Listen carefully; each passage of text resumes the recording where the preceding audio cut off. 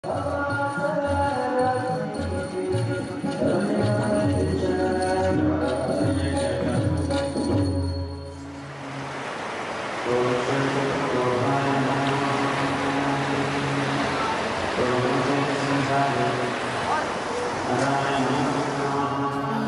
the link, if any, he said, between yoga and the conservation of nature? We were speaking earlier about how here at Parmarth there's so much yoga and such an emphasis on yoga, and also how there's this emphasis on environmental protection. Well, the link is the self. Yoga literally means union. That's what the word yoga means. We think of yoga today, sadly, as an exercise, something we do. I'm going to get fit, I'm going to get strong, I'm going to get flexible. But yoga is who you are, not what you do. Yoga, we always say, is a noun, not a verb. It's a state of being out of which doing comes, as we were speaking on the banks of Ganga. But it's not this exercise or that exercise or this twisting or that twisting. Yoga is union. And it's ultimately the union of the self and the divine. So it doesn't matter what our religion may be. It doesn't matter what name or form we may use for the divine, what language we use, maybe no name, maybe no form. But that divine, that creator, yoga is the union with that. And so protecting our natural world is the most automatic outcome of that. If I'm living in the illusion of separation, I'm over here, the world is over there, this is me, that's not me. Well, then I can cut down that tree, I can pollute that river, I can throw those women into a sweatshop, I can make food choices that end up causing starvation in the world. I can buy gas-guzzling cars. I can leave a really big, violent footprint on the earth because the earth is separate from me. Doesn't matter. I'm over here. Everything else is over there. But the minute I experience union, which ultimately was what yoga gives us, in that union, there's no longer any place that I end and the earth begins. There's no longer any place that I end and the rivers or the mountains or the trees or the women in the sweatshop or the child laborers or the starving children. No place that I end and they begin. And so we start to conserve our natural world in the same way that we start to care for those around us in a more loving way, because that is yoga. It's both the beginning of yoga and the outcome of yoga. If you look actually at the 8 limbs of yoga given by the sage Patanjali, the very first limb, asana, is only limb 3. 8 limbs, asana is number 3. So if you were building a building, for example, asana would be your 3rd floor.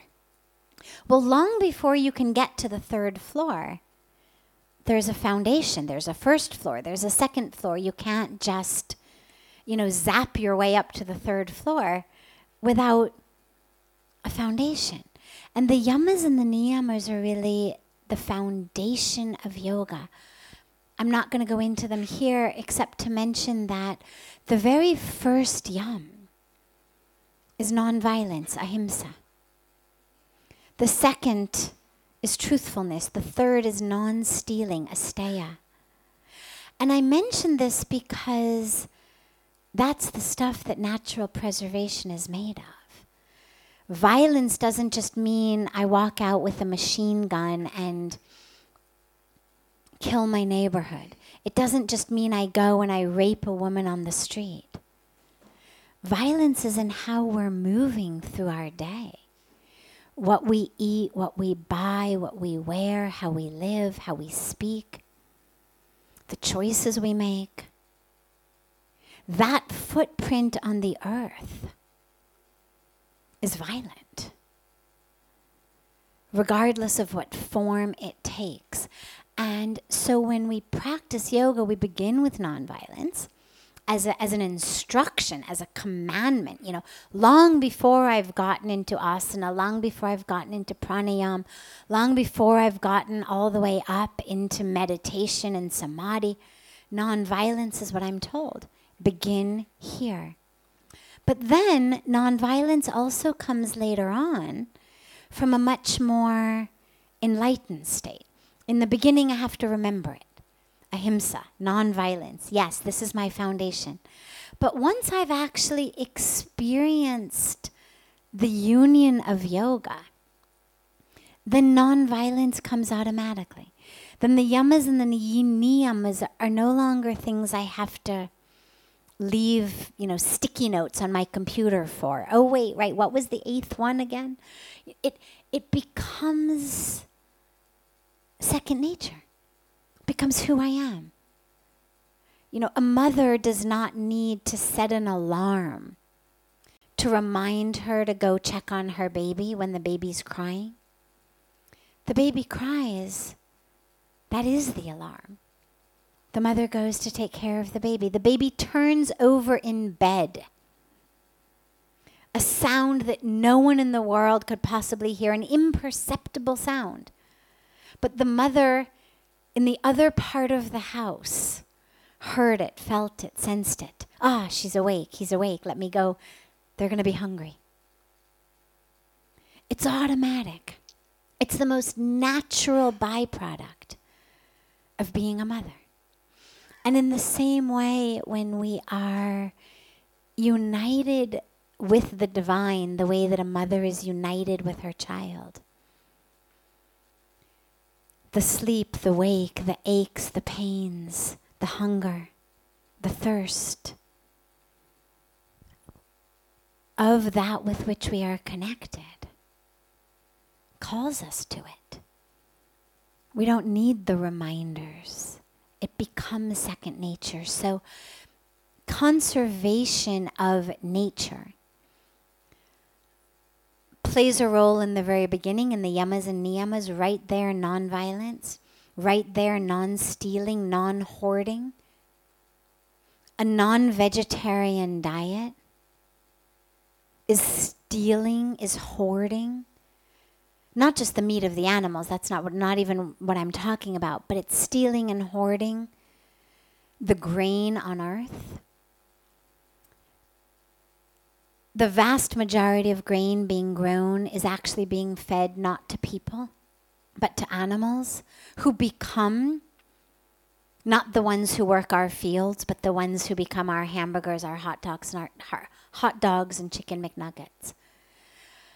The United Nations produced a report saying that the meat industry is the single greatest contributor to global warming. The water usage in one meal of beef is the equivalent water that you would use for bathing for 6 months. And not bathing the way people bathe in India, like from one bucket, but bathing from a shower head that runs for 8 minutes a day, every day, for 6 months. You would use approximately 10,000 liters, about 2,500 gallons of water, which is about the amount of water that goes into the production of a pound of beef. Now, I mention this because when we talk about nonviolence, well, obviously it's violent to eat the meat, but it's not just violent to the animal. It's violent to those who are starving, whose grain we are eating. It's violent to those who don't have water.